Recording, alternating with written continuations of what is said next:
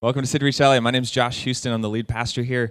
I was thinking through at the beginning of the year. Actually, I think it was December. I was starting to plan for the sermon series and messages that we'd be doing throughout the year.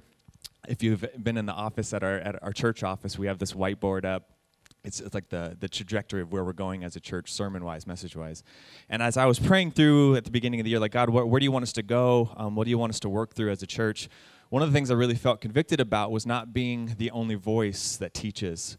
What I don't ever want to even subtly or unintentionally communicate is that if something's going to be authoritative, if something's going to be true, if something's going to be powerful, it's going to be anointed, it's going to come from Josh Houston. That's not it. This is a community of believers. I'm not the only one who needs to be preaching vision. I'm not the only one who needs to be speaking truth, who's bringing people back to the voices of Jesus in our community. So throughout the year, we have different voices coming and preaching, and today is one of those days. I'm very excited. I talked with Diana a little, how long ago was that? A few months back. I was like, I really feel like Jesus wants you to preach at our church sometime. And she was like, oh, I've never preached before. I don't know what I would do. I was like, I'll work with you on the preaching side, just the content. Just start praying about content. And she came to me and was like, I have something on my heart. This is what I want to preach. And I was like, yes, bring this to the church. So it is with great joy today that I want to welcome Diana Wilburn to preach the message. Yeah. Thank you. I am really nervous. First of all, I've never done this before. I want to qualify a couple of things. I'm not a preacher, I'm not a pastor, and this is not a sermon. I'd like to share some things with you that I've found resonate in my life. I think some of you know that I go to Fuller Theological Seminary, and I'm working on my master's in theology, and there's some research I've been doing lately on encountering God in the dark. It's something we don't talk about very often, God and darkness. Yet as I've read more and kind of dived deeper into this, I've found things that really resonate with me in my own life, and I hope will resonate with some other people in their lives too. So today I'd like to share with you some of the things I've been learning about, reading about. Before I start, I'd like to share a poem with you by Wendell Berry. It's called To Know the Dark. To go in the dark with a light is to know the light. To know the dark, go dark. Go without sight and find that the dark, too, blooms and sings and is traveled by dark feet and dark wings. How many of us remember the sound of our mother's voices calling us inside as the sun started to go down? Come inside where it's light and where it's safe. How many people are mothers and are standing on the front porch at night calling out to their own children, come inside to the safety of the light. You see, as a kid, I was terrified of the darkness of night. I wouldn't go upstairs in our house by myself, afraid of something getting me, some unknown intruder, some larger-than-life spider, and the ghost that I knew lived in the closet at the top of the stairs. I know as an adult that most of those fears were generated by other people telling me there were things to be afraid of in the dark. Nonetheless, I was terrified. Growing up, I remember always feeling a little odd. The books I loved as a child, the places I enjoyed spending my time. Even my kindergarten drawings weren't what most people would have described as quite normal. One of my fondest memories was visiting my Aunt Mo in Florida, and we would go to the Gulfport Library. I would run to the children's section to find my favorite book. You can imagine my surprise last year when the New Yorker ran a story called The Creepiest Children's Book. It was my book. I didn't recognize the book that they described as dark and disturbing because that had never been my experience of this book. This book for me was a place of joy, a place of peace, and a place of solace. In kindergarten, when I was asked to draw a family portrait, this is what I would draw. The whole family, pets and all, I'm up there too. I'm not sure why this was my drawing, but it was. And for me, it was, again, a place of joy. You see the sun is shining, the sky is blue. If that were a child today drawing that drawing, my guess is they'd be on prescription medication and in some kind of counseling. So I'm lucky I was a kid when I was. When I was a bit older and could ride my bike by myself, I had a purple Stingray bicycle with streamers on the handlebars and a plastic basket that had flowers in the front. I'd throw a book in and I'd ride to my favorite place, the graveyard. I'd settle in under the tree near the graves of my great-grandparents, and I'd start to read, but almost always I'd end up talking to them, asking them questions about life, asking them if this is the way things were meant to be. And most of the time, as I look back, they answered me. Asking my child versions of the questions that Job posed to God, where is the place of understanding? You see, the places that I found and still find beauty and joy are often seen by others as dark. All of us encounter darkness in life. For some like me, these are places and things where you find beauty and wonder. For others, these dark places are places of fear and negativity. Barbara Taylor Brown is a former Episcopalian priest. Can you be a former priest? I don't know, once you're a priest, if you're always a priest. But anyway, she has a book called Learning to Walk in the Dark. She says it seems clear that eliminating darkness is pretty high on the human agenda. Not just physical darkness, but also metaphysical darkness, which includes psychological, emotional, relational, and spiritual darkness. There have been documentaries made about losing the dark in the world as we race to fill every corner with the safety of artificial light.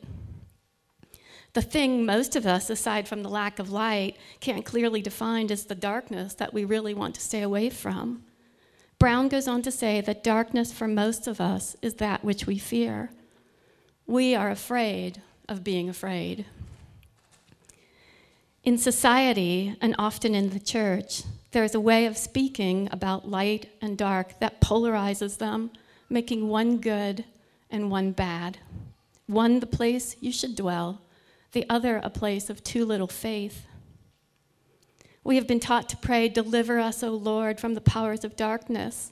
Yet often the church has given us little preparation for operating in the darkness, for experiencing or even considering the beauty to be found there and relaxing into unlit places. The language of light and dark pits light and dark against each other. It puts all the sinister stuff on the dark side, identifying God with only the sunny part. It implies things about dark-skinned people and sight-impaired people that simply aren't true. Worst of all, it offers people of faith a giant closet where they can store everything that threatens or frightens them. Brown calls this full solar spirituality, a spirituality that denies or ignores darkness and negates any meaning or faith to be found there. We're told as long as we remain in the light, everything will be okay. Any encounter with the unlit, with the dark, is often met with the dismissive language of seasons and refining fires, without exploring or looking into the truly dismantling aspects of those processes. I started going to church about 7 years ago, and often when I was having a difficult time, people would say it's the season of your life or you're in God's refining fire. So about a few years ago, I was working on an art project, and I started doing some research into refining. I don't know if any of you have ever looked into it, but the refining process starts with absolute destruction. Gold is buried deep in the earth or inside of mountains, and to even get to it, first you have to destroy what's surrounding it. Then once you get to those veins of gold, you have to separate it from all of the debris. It's then melted down to purify it and get out other contaminants. And once it's pure gold, it's kind of useless. It has no strength. Things have to be added to it so it can actually be used for something. I understand the metaphor and the connection with God working in our lives, but often by throwing out that language, we leave people in the darkness of the destruction of their own mountains without seeing them through to the end where God is strengthening them. This type of opposition language works by placing the light half of reality nearer to God and the other further away. But the God of day is also the God of night. God doesn't put a closed sign out when the sun goes down. His call of safety comes in both the light and in the dark.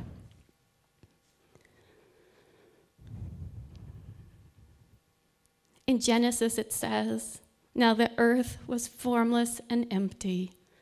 Darkness was over the surface of the deep, and the Spirit of God brooded over the waters." I grew up in a small town around a lot of farms, and I don't know if any of you have ever been on a farm and seen a brooding hen. Hens brood over their eggs, caring for them and worrying over them and waiting for them to hatch. We brood over thoughts, incubating them and worrying over them in our minds. The Spirit over the dark surface of the water brooded with deep care and concern. You see, darkness has always been here. I'm a big fan of the early Christian mystics, 2nd, 3rd, 4th century. If you ever see me at a party and don't want to get pulled into a 30-minute conversation about early Christian mysticism, you want to turn and walk the other way, because that's probably where I'm going to take you. I'm not great at small talk, and I tend to delve deep into subjects that a lot of people don't want to be involved in at a party. Why I love the early Christian mystics is that they embraced the darkness. They embraced the mystery of the darkness. They not only acknowledged darkness, but often sought it out, going to live under the vastness of the desert sky or to contemplate in caves. They had a very different way of looking at, speaking of, and living in darkness. They learned to rely on senses other than sight and found a type of light that transcends the wave and particle light that we rely so heavily on today.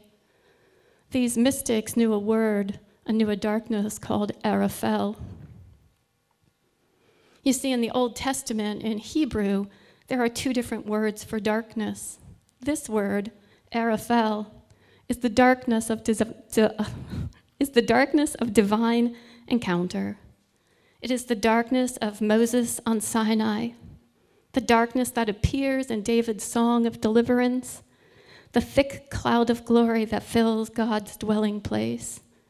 It is the darkness of the cave where Jesus was born, the darkness of that unknown Saturday, and the darkness of the tomb where he was brought to life again. It is the darkness that lies beyond and beneath. It's the endless universe and the song of the Leviathan. It is an encounter we rarely find in the full solar power of our world that keeps us safe and separate. Yet this isn't just a conversation about physical light and dark. It's about the vastness of the night sky. It's about dreams and visions. It is about the dark cloud of Exodus and wrestling with angels. It's an unnatural darkness, a darkness that's both dangerous and divine, a thick inkiness that reveals divine presence and should be avoided. Whoops, that's not what I meant. And encourages divine risk. Sorry. We live in a world where we want all risks to be calculated. We want to know where we might be headed if we make this decision or that decision. We have things laid out in an if-then way, so we know if we choose this way, this is going to be a result. This way, this is going to be a result. But often this way of thinking keeps us firmly rooted where we are, paralyzed, afraid to make a decision, afraid not to know where we might end up. We believe that not to know is a type of darkness and it should be avoided. When I was moving out here, the answer to most of the questions that people asked me was, I don't know. Where are you going to live? I don't know. What are you going to do? I don't know. What are you going to do after you graduate from school? I don't know. I got really comfortable after a time with saying, I don't know. But other people were never comfortable with that answer because me not knowing, I believe, raised questions of their own knowing. There was a mystic called Gregory of Nyssa. He said that those of us who wish to draw near to God should not be surprised when our vision goes cloudy, for this is a sign that we are approaching the opaque splendor of God. If we decide to keep going beyond the point where our eyes or minds are any help to us, we may finally arrive at the pinnacle of the spiritual journey towards God, which exists in complete and dazzling darkness. I love that image of dazzling darkness where we encounter God, but we aren't able to see or comprehend or understand what it is. To experience this, we need to be willing to leave behind everything that we observe, not only that which we comprehend with our senses, but also all the ways we try to make sense of things. In the last book of the Chronicles of Narnia, The Last Battle, there's a scene towards the end. If you haven't read it, this is a spoiler alert. The children have gone into a dark stable. From the outside, it looks like it's a pretty finite space. Yet, once inside, it's seemingly endless. You see, Narnia is coming to an end. Aslan keeps pushing and prodding the kids to go further in, to move farther in to the darkness, telling them to go deeper. Everything around them is loud and chaotic. When they glance over their shoulders, all they see is everything that they have known and understood falling out of vision, falling out of focus. Yet, Aslan continued to prod them further, deeper. As they went deeper, seeing all that they had known fade from vision, they finally looked forward, and through blurred vision and clouded eyes, they encounter a new world, unknown and unclear. All they thought they knew was changing, yet they didn't really have another decision to make but to move forward. I think we often come to those places in our own life when we see that where we are, where we have been, isn't where we need to stay, yet it's so much easier to stay rooted in what's familiar, to stay rooted in what we know. Often taking that divine risk is too scary. If we will keep pushing deeper, though, until our yearning for understanding and knowing gives way, if we'll continue into the dark and sometimes chaotic, it is often in the invisible and the incomprehensible that we encounter God. You see, this isn't just about darkness as we think of it. It's about giving up the need for a clarity of vision we think we have to have. The seeing of this darkness, this unknowing, is a seeing we aren't really used to. I believe this is the seeing we pray for when we pray for eyes to see, yet this seeing isn't the clear, single-focused point that we're used to. It is not the fully focused vision that we associate with clarity of thought. What we seek transcends all knowledge, all sight, and all comprehension. When Moses grew in knowledge, he said that he had seen God in the darkness. He said he had come to know that what is divine is beyond all knowledge and comprehension. I don't know if you've ever spent much time looking at works of art that are very dark, like Rothko, or this is a painting by a French painter named Pierre Soulages. He's in his 90s now, still painting, and he's painted over 1,500 paintings, which are primarily black in color. Curators and gallerists talk about the emotional response that people have to paintings like this one by Soulages or other paintings by Rothko or Rauschenberg.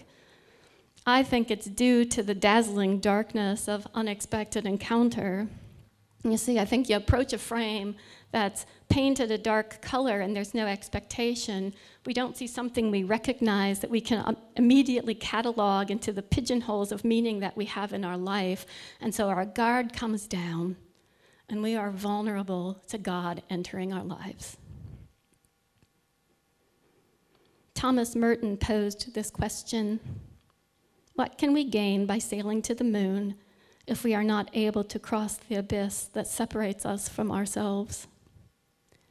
I believe allowing ourselves, being willing to peer at, step into, and experience the full beauty and wonder of darkness allows the crossing over of this abyss within.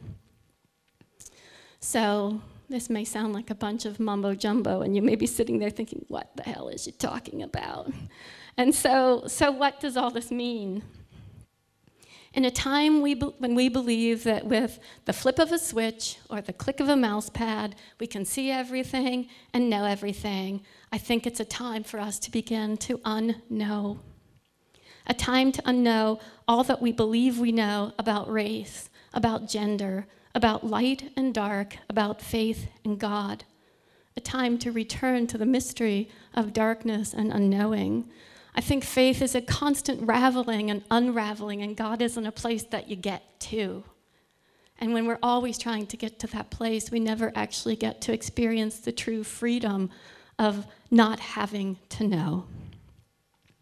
My hope is that even for a moment, you will experience this freedom, found in not having to know everything, that we can let go of thinking that we have to grasp God and simply know that we are grasped by God. That in this place of clouded vision, we can come to God, know that God is no thing. No fact to learn and tuck away, no neat and convenient answer to give to other people when they ask us about our faith. Here is the encounter with the no-thingness of God, as opposed to the nothingness we most often associate with darkness. So what might a world like this look like? A world where we are willing to try to let go of our expectations of what we think we know about the other, about darkness. What would it look like to live in a world, experience a church where darkness is discussed and seen as a wonder of God? What would happen if we allowed ourselves to rest in the embrace of that brooding spirit that dwells within? What if we were willing to try to unknow the things that we depend on that keep us only in bright light? I invite you to consider unknowing what you think you know about God. Consider letting go of making God something you have to understand or see clearly. And I believe you will find a freedom there that is hard to find anywhere else. In letting go of the thought that we have to understand, perhaps we'll come to know that we are understood. To let go of the need to constantly try to grab and hold on to faith, and maybe find that we are being held. To let go of the need to assign meaning, judgment, and value to people, places, and things, we may find that we are valued.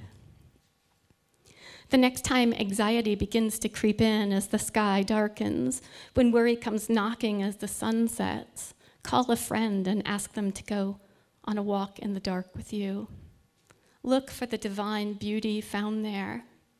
If you have kids, rather than calling them inside at dusk, meet them outside at night and walk through the nighttime with them and show them the beauty of the night sky. Let them know that God's also there. Many years after I'd moved, I was visiting home. I grew up across the street from my grandma and grandpa. I was staying with my grandma, and she must have been in her mid-90s by then. And we were talking one night. And she said, "Diana, I always knew you'd leave here." I said, "You did, Grandma. How'd you know that?" "You were always a little odd," she told me. You see, I know now that I am grounded in darkness. This is where I most fully encounter God. This is where, when I let my vision blur, when I gaze through squinted eyes, I feel his presence and his freedom. As we prepare for a time of response and contemplation, I'd like to share a final poem with you by Mary Oliver.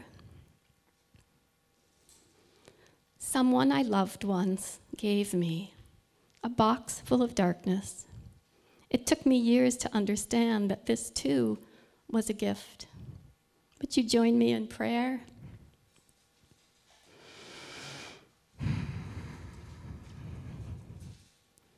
Lord, thank you for your darkness, for the beauty and wonder of night skies and dark caves. Thank you that when we end up on roads that go through dark forests, that you made these too, and let us encounter you there. In those things or places in life that we may see as dark, blur our vision so that we may find you in the eyes of the homeless man, in the beauty of a gravestone. Help us find freedom in the vastness of the night sky. Let us remember that then there was night, and then there was morning. Amen. If I could invite members of the prayer team to come up. We're going to enter a time of response to the word that we heard this morning. Thank you so much, Diana, for that word. I don't know where you were at this morning in terms of meeting God in the unknown. Whichever way the Spirit is speaking to you, we'd like to call you to respond even as we sing this song. I have two of our leaders up here in front here to offer you prayer if you'd like. You could respond in contemplation, or you could respond through the song that we're about to sing. But come before God now. Use this time to really hear and contemplate how the Spirit is speaking to you through the message this morning.